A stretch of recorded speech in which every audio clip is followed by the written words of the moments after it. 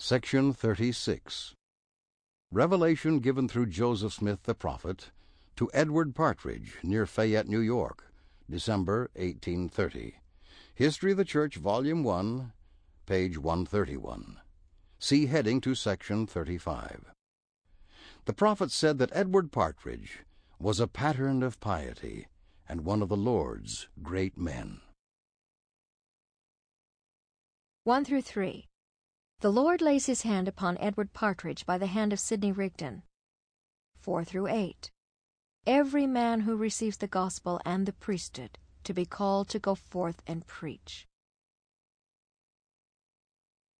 Thus saith the Lord God, the mighty one of Israel, Behold, I say unto you, my servant Edward, that you are blessed, and your sins are forgiven you, and you are called to preach my gospel as with the voice of a trump.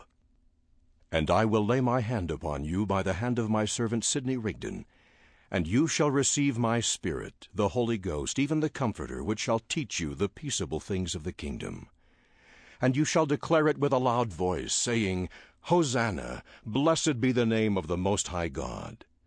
And now this calling and commandment give I unto you concerning all men, that as many as shall come before my servants Sidney Rigdon and Joseph Smith, Jr., embracing this calling and commandment, shall be ordained and sent forth to preach the everlasting gospel among the nations, crying repentance, saying, Save yourselves from this untoward generation, and come forth out of the fire, hating even the garment spotted with the flesh. And this commandment shall be given unto the elders of my church, that every man which will embrace it with singleness of heart may be ordained and sent forth, even as I have spoken.